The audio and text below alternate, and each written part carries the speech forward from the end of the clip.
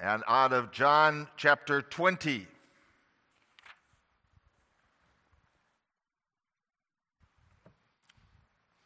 John chapter 20, we're going to begin our reading at verse 19 and read to the end of the chapter.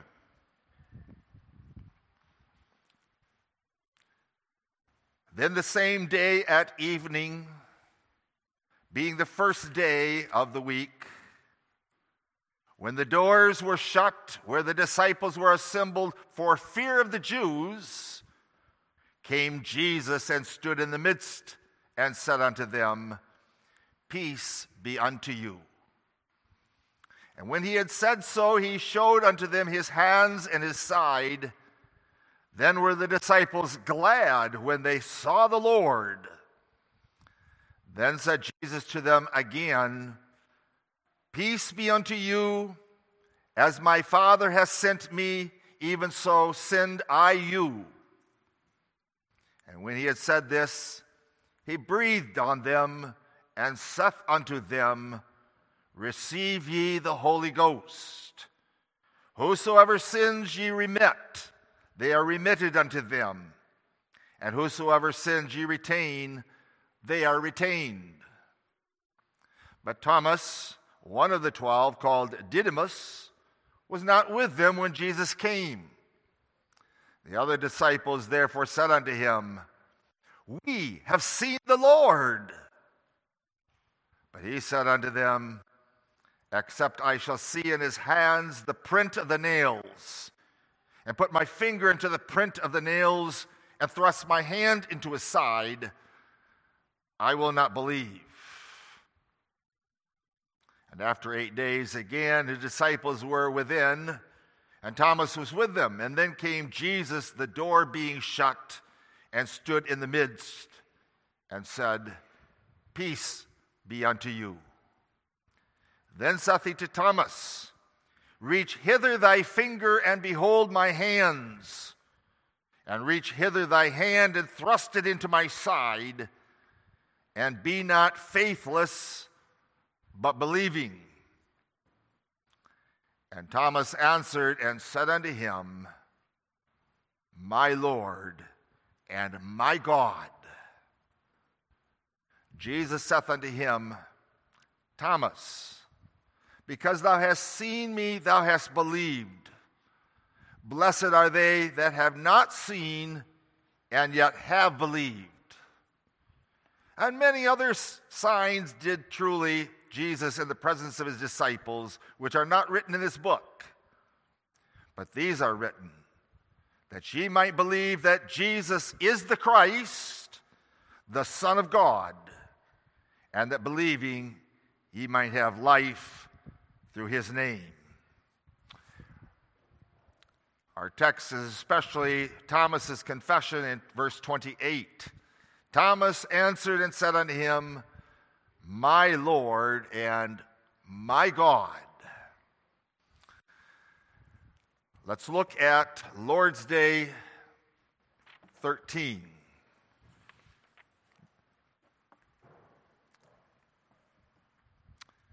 Lord's Day 13, two questions dealing with two more of Jesus' names.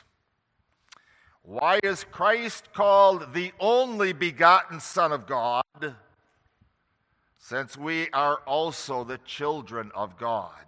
Answer. Because Christ alone is the eternal and natural Son of God, but we are children adopted of God by grace for his sake. Question 34. Wherefore callest thou him our Lord?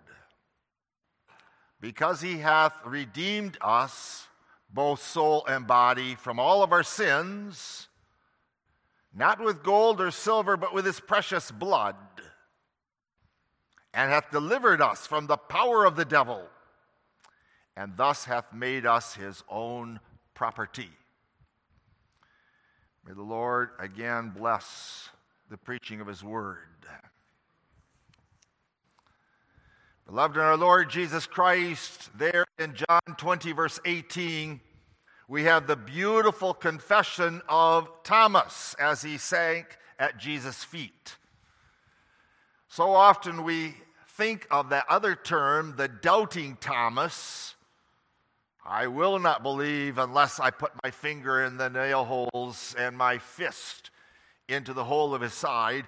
So we think of his doubting there, but notice we must also remember God's work of grace in Thomas when the Lord Jesus appeared to all the disciples, including Thomas, and he doesn't even need to put his fingers there or his fists there. He puts a beautiful confession on his mouth, my Lord, my God. For that was Jesus' own confession of himself, and that's exactly the reason why the Jewish leaders hated him so much. We read in John 19, verse 7, the Jews answered him, "We have a law, and by our law he ought to die because he made himself the Son of God." That was the Jewish leaders before Pilate. That is his supposed guilt. He made himself equal with God. And of course, he is equal with God. In Lord's Days 11 and 12, we looked at two of our Savior's names. His name is Jesus, Jehovah's Salvation. His title is the Christ. He is the anointed by God and appointed by God Savior. And now we look in this Lord's Day at two more names, his only begotten Son and our Lord. Notice, first of all, that first name, his only begotten Son. Newer translations of the Bible say his one and only Son.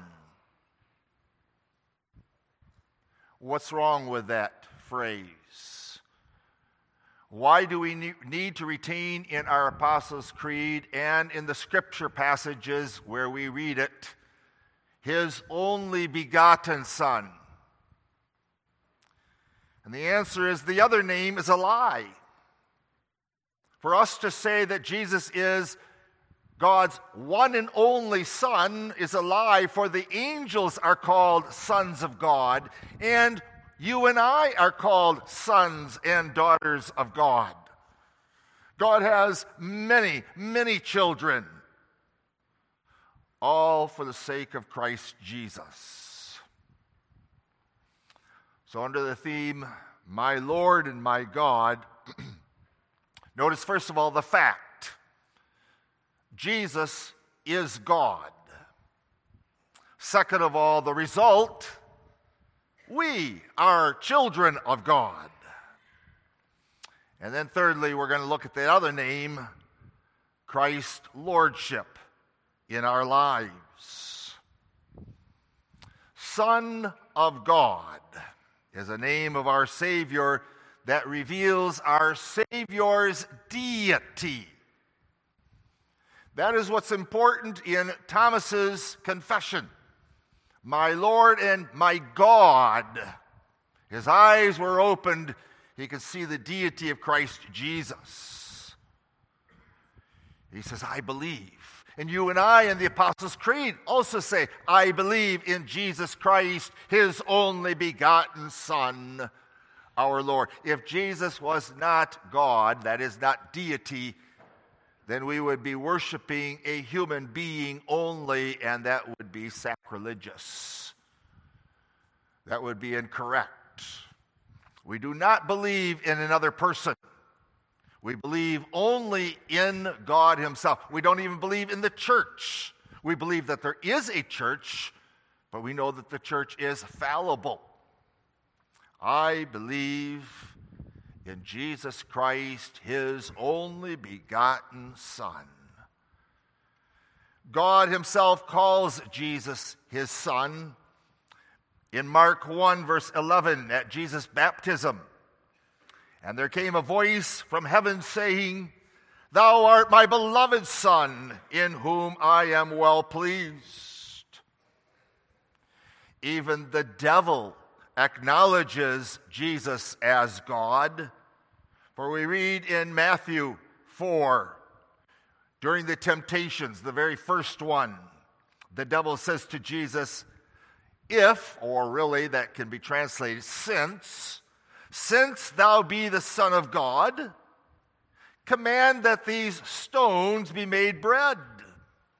Or later on he says, since thou art God, cast thyself down from this pinnacle of the temple, for his angels will take charge of thee. Jesus' disciples acknowledge him as God. John 1 verse 49, Nathanael, Rabbi, thou art the Son of God, thou art the King of Israel. Or again, Matthew 16 verse 16, thou art the Christ, the Son of the living God. That's Peter's confession.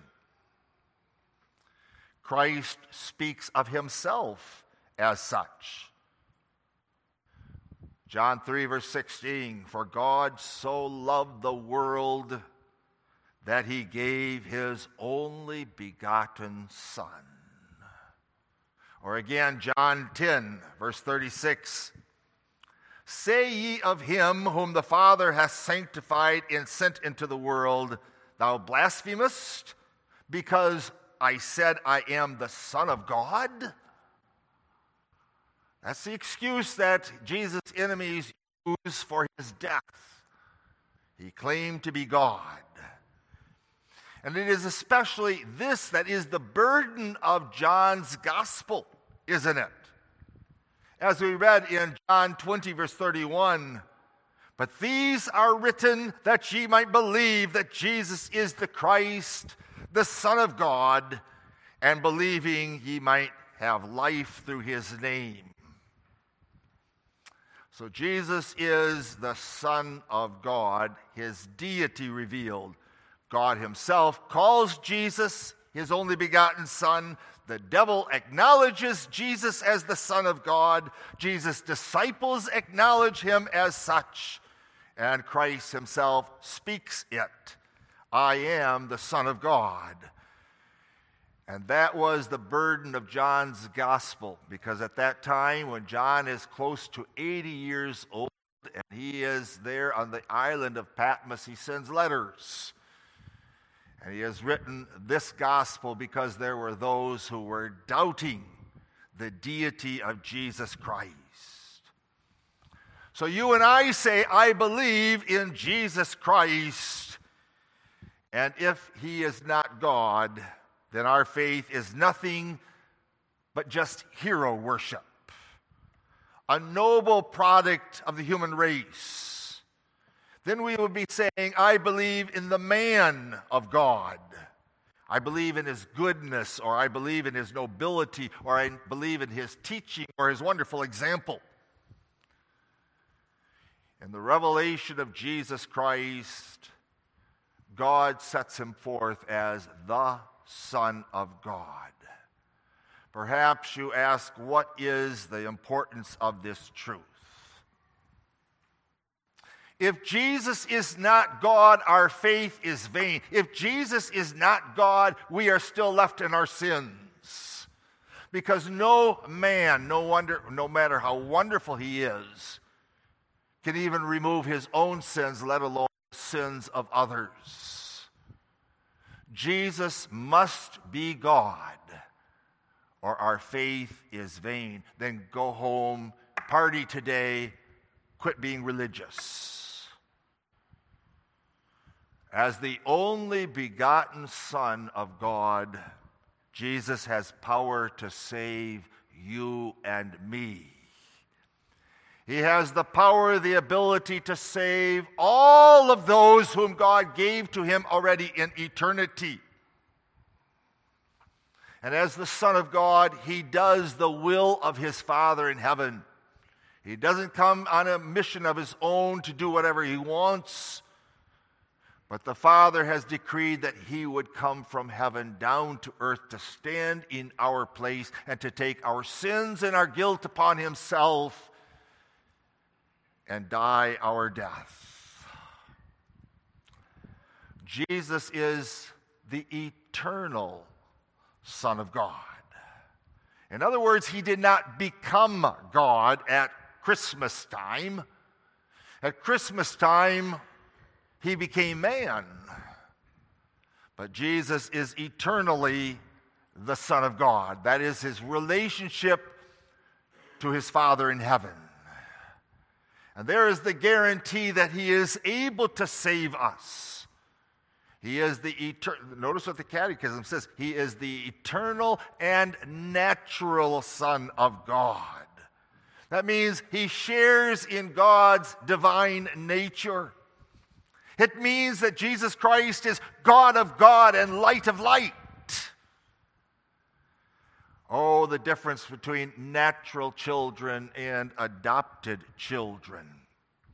Let me use, boys and girls, the illustration of Moses.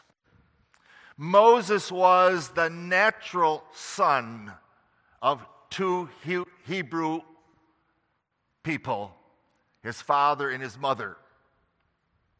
He was the natural son, a Jew. But he becomes an adopted son, a son of Pharaoh's daughter. And he grows up there in that kind of rich background of Egypt, schooled well. He could even become, apparently, the next Pharaoh. But although Jesus was adopted by Pharaoh's daughter and lived in the court of Pharaoh, he always remained a Jew, didn't he?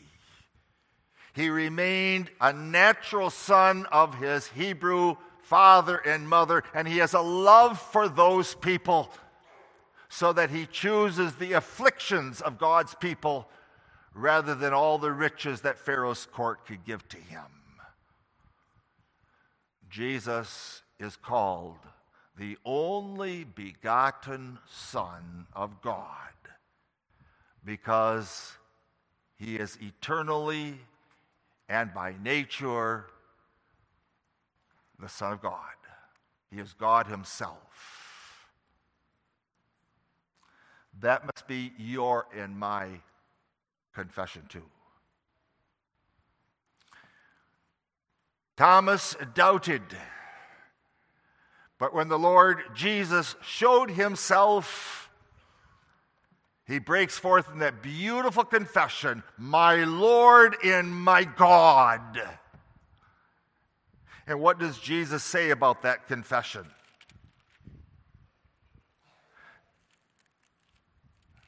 Doesn't Jesus say,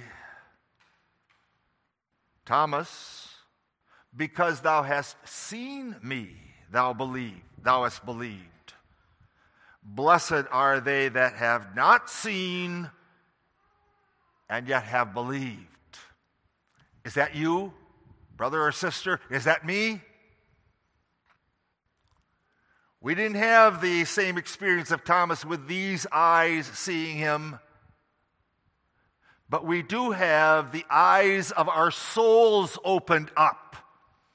And as Jesus said to his disciples in John 14, "I go away from you, but I will come again, and I will manifest myself to you." Do you see him by faith? Do you see him with the eyes of your soul? And do you say of Jesus, "My God, my God"? What an obligation then. If Jesus Christ is our God, then we think of the glorious work that he has done, and then we also think of our obligation. We must hear him and obey him. In other words, Jesus Christ manifests himself to us not only when we become Christians and our eyes see him there, but the Lord Jesus manifests himself every Sunday morning and every Sunday evening in the preaching of the Word. In the Word preached, Christ sets himself forth before you. And the question comes to you and to me, what think ye of God's Christ? What do you think of God, the only begotten Son of God, as he speaks to you?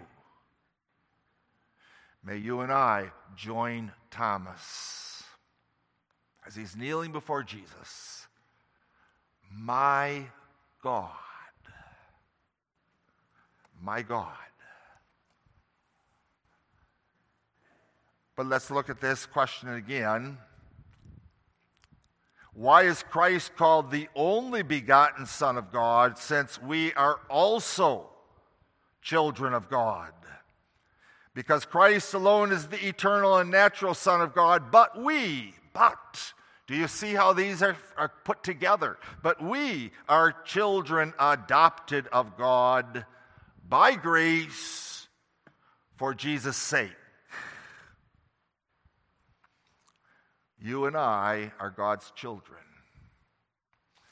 So this Lord's Day isn't only dealing with the two names of our Savior, but it's dealing with our name, son or daughter of God, children of God. How beautifully the Scriptures teach this. John chapter 1, verse 12, but as many as received him, to them gave he power to become the sons of God, even to them that believe on his name. Or again, Ephesians 1, verse 5.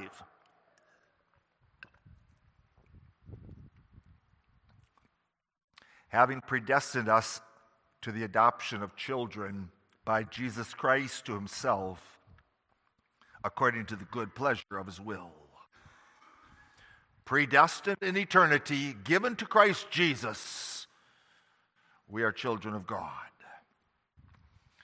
Paul writes in Galatians 3, verse 26, to the saints in Galatia, for ye are all children of God by faith in Jesus Christ. Again, Romans 8, verse 16, Paul writes, the Spirit itself beareth witness with our spirits that we are children of God. And if children, then heirs, heirs of God and joint heirs with Christ Jesus. The Apostle John begins his letter in 1 John chapter 3, verse 1. Behold, what manner of love the Father bestowed upon us, that we should be called the sons of God. Children of God, sons and daughters of God. Now the Catechism is asking, if Jesus is the only begotten Son, how in the world can we also be called sons and then daughters of God, or children? And there he lays out the differences. While Jesus is the natural Son of God, we are sons and daughters by adoption. What happens with those children that are adopted? It's a wonderful thing. But let's say you get an adopted child from Ethiopia, or from China, or from the Philippines. They don't look like you, do they? They're going to be darker in their complexion. They're going to resemble their natural parents. But what about us? In Christ Jesus, or for Christ's sake, we are adopted as children, and there's a wonderful thing that takes place. As adopted children, we are changed. We are changed by God, again, redone or remade in God's image. We bear the ability to have the image of God, and now we know God as our God. We are righteous in our Lord Jesus Christ. In our lives, we are consecrated to our God. Yes, Monday through Saturday, when others look at us at our workplace or in our neighborhoods, They should be able to see an image of Christ or an image of God in us. While adopted, he changes us gloriously.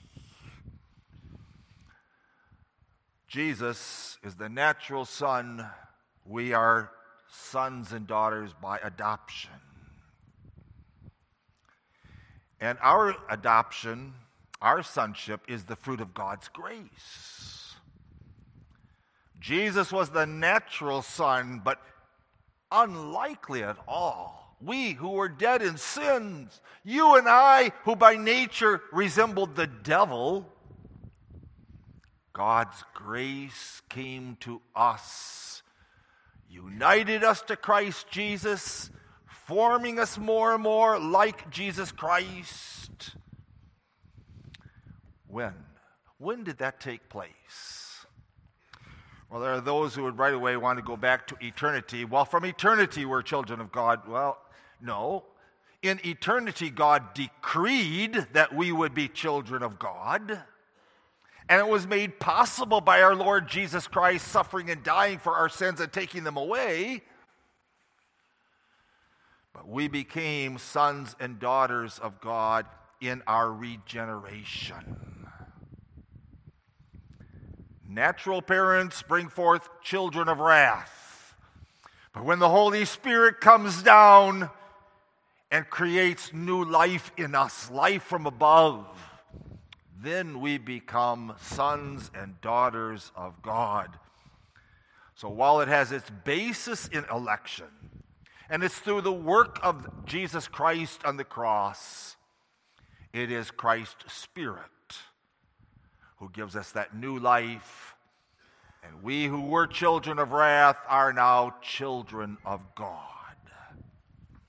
So what a difference between the only begotten Son and us as children. But beloved, I also want to point out the similarities. Because that's what the Catechism really does here. It ties the two together.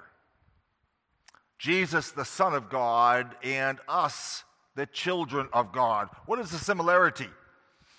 Well, if you go to 1 John chapter 3, verse 2, we are told what the similarity is. We read there, "Behold, what manner of love the Father hath bestowed upon us, that we should be called the sons of God. Therefore the world knoweth us not, because it knew not him. Beloved, now are we the sons of God, and it doth not yet appear what we shall be, but we know that when he shall appear, we will be like him, for we shall see him as he is." Isn't that a marvelous thing? In this world, we are never going to have the complete image. That is, we're never going to be perfect. There's flaws in each one of us. But John is writing here, it doesn't yet appear what we shall be, but we know that when he shall appear, that is Jesus' second coming, we will be like him. No sin at all.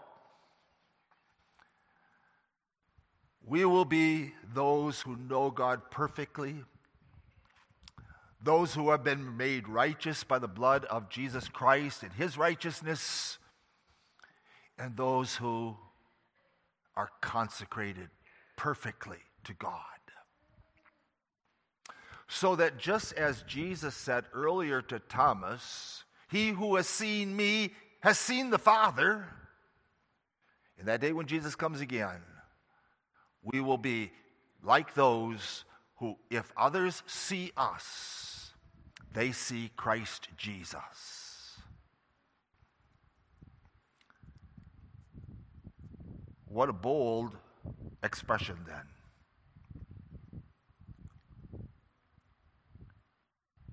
It doth not yet appear what we shall be, but we know that when he shall appear, we shall be like him.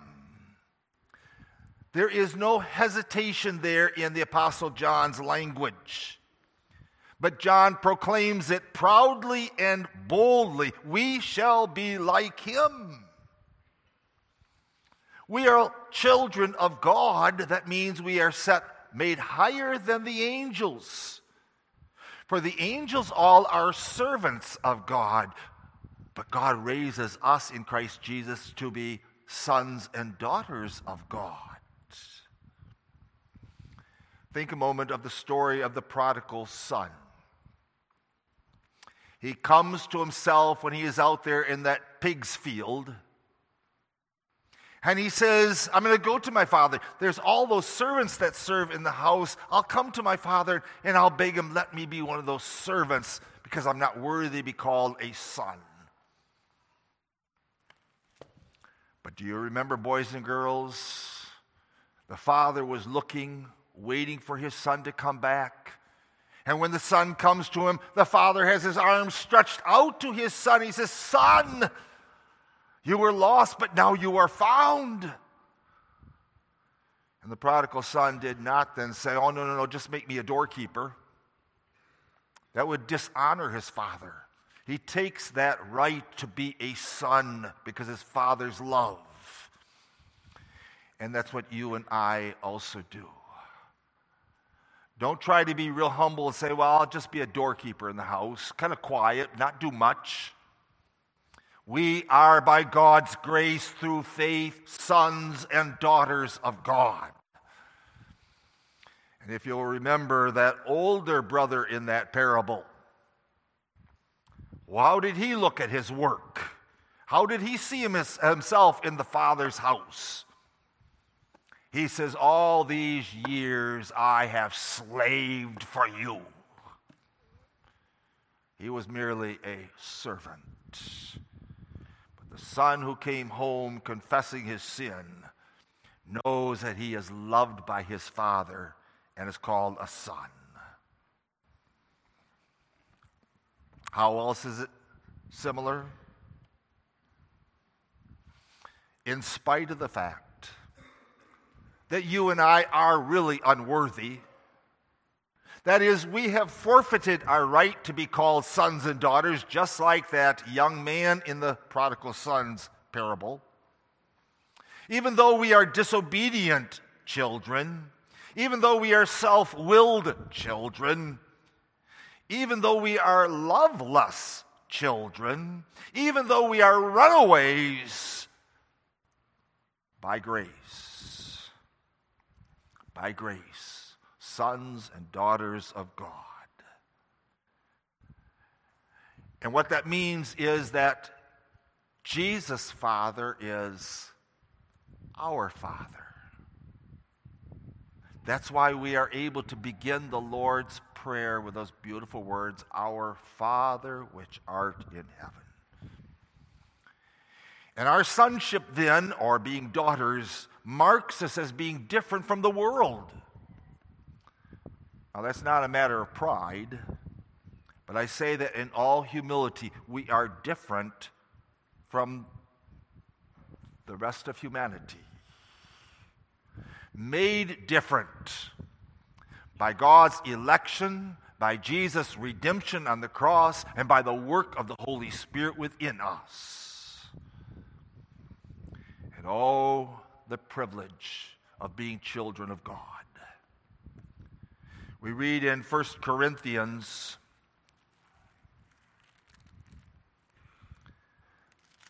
chapter 3, verses 21 and 23.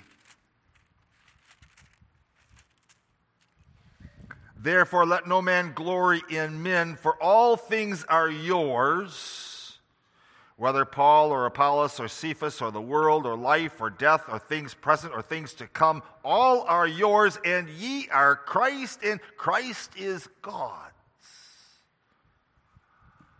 All things are yours. Jesus' Father in heaven is our Father. Jesus' house, a room with many mansions, is our house. Access to the Father's throne is our access to the Father's throne. Bring your troubles, bring your sins, bring your aches and pains to Him. we may go to him. He's our loving Father. He's Almighty God, able to give us what we stand in need of for body and soul, but he's also willing. Our Father in heaven. But not only are there wonderful things then given to us as children, but there is also an obligation laid upon us. An obligation that we live and we act as God's children. For God treats us like he does Christ. And those whom the Father loves, he chastens, doesn't he? Just as you parents have to chasten your sons and daughters when they're disobedient or when they're rebellious. Jesus, God's only begotten Son, makes us sons and daughters of God. That brings me to our third point, Christ's Lordship in our lives. And hopefully you see there the difference between these two names in this Lord's Day. Son of God describes Jesus' relationship to his Father in heaven. Our Lord describes God's relationship, or Christ's relationship with us. And that's what Thomas says. My Lord and my God. What does it mean that he's our Lord? It means he's our master. He is our owner. He is our ruler. Not a tyrant, but a lovely, lovely relationship. Christ owning us. Christ caring for us. Christ living in us. Titus 2 verse 14. Who gave himself for us, that he might redeem us from all iniquity and purify unto himself a peculiar people, zealous of good works. Jesus gave himself. What has he done? What makes him your master and owner and ruler and mine? The Catechism gives two things. Number one, he redeemed us. What does that mean? It means that he forgives us all of our sins and our guilt. And boys and girls, the big word for that is justification. Our sins are forgiven. But that's not all that Jesus does, forgive us.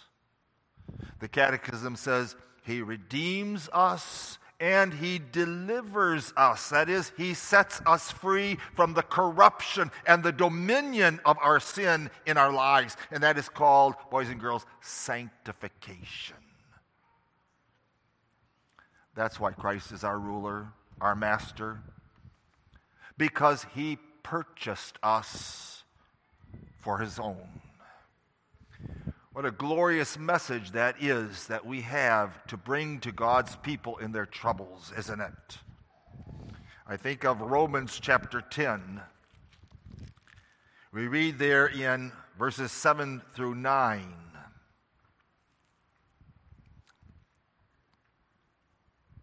Romans 10 verses 12 and 13. For the scripture saith, whosoever believeth on him, that is Jesus, shall not be ashamed. For there's no difference between Jew and Greek, for the same Lord over all is rich unto all that call upon him. For whosoever shall call upon the name of the Lord shall be saved. What a message. Lordship. That is all comprehensive. He is Lord over everything. But it is also strictly exclusive. He is the Lord of his church by grace, even while he is a Lord over the world in his power. Jesus' enemies, we read, when he ascended up into heaven, are made his footstool. Jesus up in heaven as Lord is ruling over this whole world, carrying out, opening up the seals of the book, carrying out history so that the world, embedded in sin, continues that way even while the church is being drawn out of her. He rules in power over the world. He rules in grace in your and my hearts by his word and by his Spirit. And that means that Jesus is also then absolutely intolerant. You say, what does that mean? Absolutely intolerant. Christ Jesus rules in our heart, no one else. He does not share his throne with something else in our lives. Not materialism, not our houses, not our boats, not our cars, not other people. Absolutely, the only Lord, Master, ruler of our lives. He will allow none others. He is our proprietor. And what that means is he knows that he's responsible for us. He cares for us. And that's why he says to Peter and the rest of the disciples, feed my sheep and feed my lambs. He's responsible for us. He keeps us. He loves us. He defends us. He leads us. What a Savior. Leads us all of our life long as a pilgrimage to our final home and our victory and his glory, that we may be with him. And how has he redeemed us? 1 Peter 1, verses 18 and 19. For as much as ye know that ye were not redeemed with corruptible things as silver and gold from your vain conversation received by tradition from your fathers, but with the precious blood of Christ, as of a lamb without blemish and without spot. We are redeemed, made his own by Jesus' blood on the cross. How precious is that blood. Think of the many different hymns that talk about the blood of our Lord Jesus Christ. What will wash away my sins? And boys and girls, the answer you know from that song is nothing but the blood of Jesus. Jesus has redeemed us from our sin, has delivered us from the power or the dominion of sin. And now what is the purpose of that redemption and that deliverance? For we say, don't we, with Thomas, my Lord and my God. It means that since we are his, we honor him with body and soul. We honor him. Romans 14. For none of us liveth to himself, and no man dieth to himself. For whether we live unto the Lord. Whether we die unto the Lord. Whether we live, therefore, or die, we are the Lord's. For to this end Christ hath died, and rose, and revived, that he might be the Lord both of the dead and the living. We live for him. That's our obligation, a joyful obligation. The one who purchased us, made us his own, redeemed us from death. We want to serve him, joyfully obey him. When we hear the commandments, we don't say, oh yeah, this is what the Lord is demanding of us. We want to serve him. His law is our delight. And when the Lord leads us in difficult paths, we don't grumble and complain, but rather we patiently submit ourselves to his will for our lives. We submit because we trust him. We obey him. We know his will, and we want to do it. Yes, the Lord is intolerant. We serve him alone, and we reject all other lordships. We confess him. Yes, we confess him like Thomas did. Beautiful confession. Jesus Christ, my Lord, my God. Is that your boast? Amen. Father in heaven, we look at Jesus' revelation of himself in the book of Revelation. Jesus is the Lamb that has overcome. He is the Lord of lords and the King of kings. And that name is on his thigh. King of kings, Lord of lords. We're thankful that we know him, not merely as the Savior, but we know him as my Lord, my God. Oh, Father, by grace, help us then to serve him willingly, to obey him, to love him. Amen.